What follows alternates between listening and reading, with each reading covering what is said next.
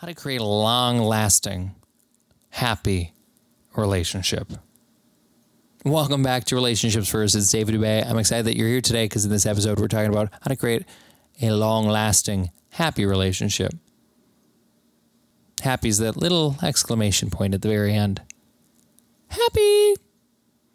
So we know that happiness is a temporary thing. It's just a temporary emotion. It comes and it goes, like all emotions.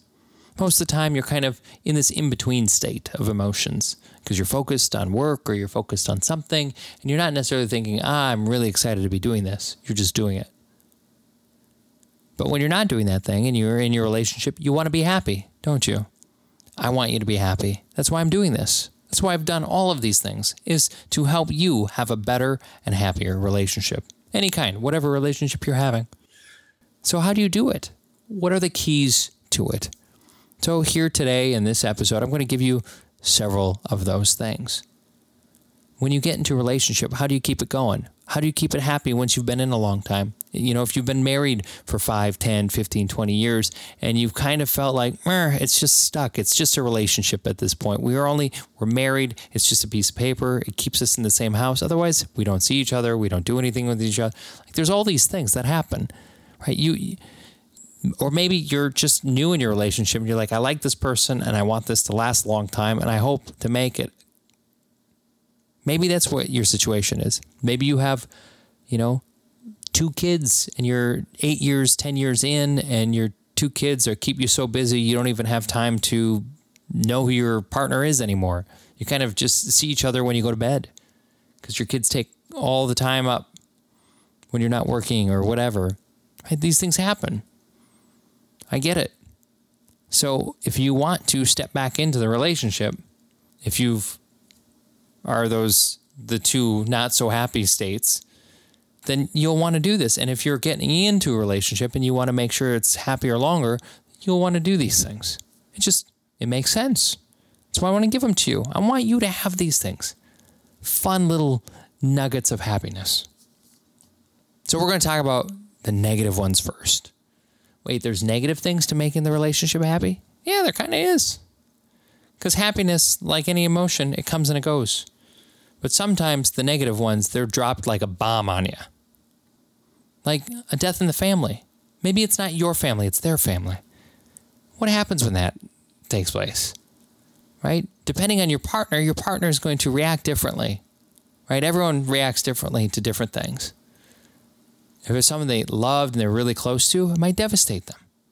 What do? You don't want to suffocate them and you don't want to leave them alone. Right? You want to be there for them. You want to be there for them the way they want you to be there for them. And that's what you do. Say, hey, honey, I'm sorry this happened. This sucks. I know you cared about them. I love you. And I'm here for you. So if you need me, I'm here for you to support you in whatever you need in this situation. Right? So when crap hits the fan, you notify them that you're there for them. And maybe they're the type of person that says, well, if she's saying that, but she's not doing anything. So if you're on the other side of that and it happened to you, sometimes you have to tell them what you need. Great. I'm glad you're here for me. Thank you. I'm going to need some time alone, and then I'm going to call you. Or whatever, right? Sometimes you have to tell them. And if you know them well enough and you just do those things for them, then great, do those things for them. But the other thing is allowing space. Space is a huge thing. Space is something that I've seen relationships not built in. Allowing space. It's a big one. This is important because, and I've seen this in older couples that have been married a long time. And then they go out, and for whatever reason, the one couple just continues to nag at the other. Like the guy continually nags at the wife about something. And she's like, I just want to hang out with my friends. Go away. Get away from me. I see it. And then they're just fighting in the middle of wherever they are, the restaurant, the bar, whatever, the event. because they never built in space in their relationship. So they're always together. So the moment that they're not next to each other, something's wrong. One of the partners feels that there's something off in the relationship. Build in space in your relationship. So vitally important. Do what you love. If you were someone who read a lot, and then now you're in the relationship and you've been in a couple months and you haven't set aside time to read, to do your own thing, make time. At least try. But then allow them to do the thing that they love. You know, maybe they're like me and they like photography. Send them out. Go take some photos. Come back when you're done. Or they read too. Great. We can be in the same room. You read, I read. That's fine. Or they like video games. Go play your video games. I'm going to read. Or you like your video games. You go play your video games. They read. Whatever it is, make time for you. Give space in your relationship to do things away from each other. You go out with your friends. They go out with their friends. Makes sense, doesn't it? And if it doesn't make sense now, it will when you want space and then something in the relationship breaks. It's not worth it. Make space now. Arguments or disagreements, we're going to have them. It's going to be a thing. You're going to have them. I'm going to have them. We all have them. Context is key. Context is key. And what do I mean? So context of what happened? Yes, that, but no, bigger than that. Like a camera on a timeline, right? Think of a train on a train track. When the incident happens, the argument is on the train. It's happening in real time. It's big. It's huge. It's big. It's a big argument. But if you pull that camera back from that train and you pull it way, way back, so now you just see like the line of where the train's going and you can just see where the train is on there. That line is the relationship you have. How long do you want that track to be? Like, how long do you want to be in that relationship? Do you want to be in for a long time or a short period of time? So context of, how big of a deal is it? Did they, accidentally wash your white shirt, your favorite white shirt or your favorite shirt with the colors, and now it's colored, right? You're devastated that your favorite shirt's destroyed. Or not the same color anyway. However, in the context of the whole of your relationship, yes, you've only been together 4 months, or yes, you've been together 5 years. How giant of an issue is this to derail that train? That's what I'm talking about. That's the context I'm talking about. How big of a thing is this to derail that train? You need to have the context. They may not. You can tell them that, hey, I'm looking at this. This is a big deal to me, at least right now. But because I love you, I'm going to let it go. Because of the long term of our relationship, this is teeny tiny, eeny weeny. Right? I want the relationship to last a long time. But that doesn't mean you should screw up like this again. So you must learn from this situation. Or we should both learn from this situation. Either way, context is key. And by sharing that dynamic with your partner, that, hey, look at the wholeness of the relationship. Where do you want this to go? We want this to last a long time. Do we not? Yes, we do. Yay. So context is key when it comes to disagreements and arguments. Not saying it's easy to do. I promise you, might not be the easiest thing to do, especially when it just happened and you're just furious. It's no fun to be like, hold on a second. It's best to walk away. Sometimes it's also best to swallow your pride. You might be the right one in this situation. I had a recent situation similar to that. I was the right one. But what did I do? I apologized, even though I was right. Why? Because water under the bridge. If you're in a situation where, maybe it's the in-laws or it's family that's staying with you and they scrub you the wrong way. Sometimes you have to swallow your pride, even though you're right.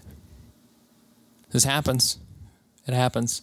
So sometimes with other people, you must swallow your pride. Say, hey, I am sorry. I'm sorry about the situation, about how you feel about it, or about my actions even though I was in the right. You don't say those words. You don't say, hey, I'm sorry, I was in the right and you were in the wrong. You don't say it like that. Even though you were right, you swallow your pride and you say, hey, I am absolutely sorry. It is my fault. You are welcome here. Don't want you to go away. Right? I love you. I care for you. It's my fault. Sorry. Not always, but sometimes you must swallow your pride. All right, so I think I talked about the negative ones a whole lot now. Now let's get to the fun and exciting. Dates. Date night. Make a date night. A date night. Everyone loves a date night. Right? You've been in a relationship for 5 years. You got 2 kids. You're busy. You're swamped. You have so much going on all the time. Date night is important. Right? Set aside time. Don't do the same old either. Don't be like, dinner and a movie. That's what we're going to do. You don't make memories gobbing food and then both watching the same movie. You don't make memories that way. You're watching someone else's memories. Make your own memories. Date night is adventure, fun. Sure, dinner's great. You catch up at dinner. But see, when you're doing like dinner and a movie, you can both ignore each other then too. It doesn't make date night great. But date night great is like, sure, you do dinner, and maybe it's her favorite restaurant or his favorite restaurant. And then you go do something really fun. Hey, we haven't been dancing in a long time. Maybe you like ballroom dancing, or she does, or he does. Maybe you're not so good at it, so maybe date night is taking a class. It's doing one of those cooking things, cook together, learn to make sushi. Something different. You go for a hike. You do that thing that you may not want to do, but you know they would love to do. But it's an experience for both of you. And then next time you do that thing you love to do and that they're okay with. But you're doing something different. You know, mini golf, painting, snorkeling, bowling, strip poker with your partner. I don't know. Whatever. You figure out what that is, but do something fun. And the benefit of doing this is what you create what's called anchor points, positive anchor points. These are the memories that like later on in life, you're like looking back at and you're like, remember that night when we went out to blah, blah, blah, and you relive that experience? That experience relived in your head is nearly as emotional as it was when it happened. And when you share that same time, that moment, and that smile and those laughs with your partner again, it actually binds you closer together. That's why you do these things. And on date nights, I do recommend doing like 2 or 3 different things. So like a good dinner that's a great place to start, but don't follow it with a movie. Follow it with an event, or you do an event and then you follow up with a good dinner together. Or your favorite fast food, Chick-fil-A or whatever. This way, you're building good memories together.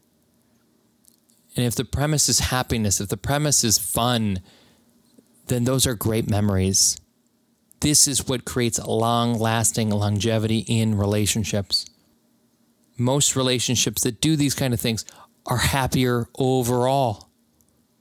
And also, they're built on communication because everything we talked about, everything I've been talking about. So with that being said, my friends, if this was useful for you, if you like this information, share this out. Let other people hear about how they too can have happiness in their relationships and longevity, of course. Longevity and happiness in their relationships. Rate us. Go on iTunes. Leave us a review. Let people know. Let us know how we're doing. Join our private community.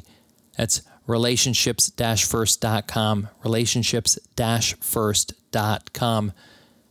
If you're in a struggle in your relationship and you want to work with me, you can do that on that website as well. Relationships-first.com. That being said, it's Dave Dubé, and I look forward to catching you in the next episode. Take care.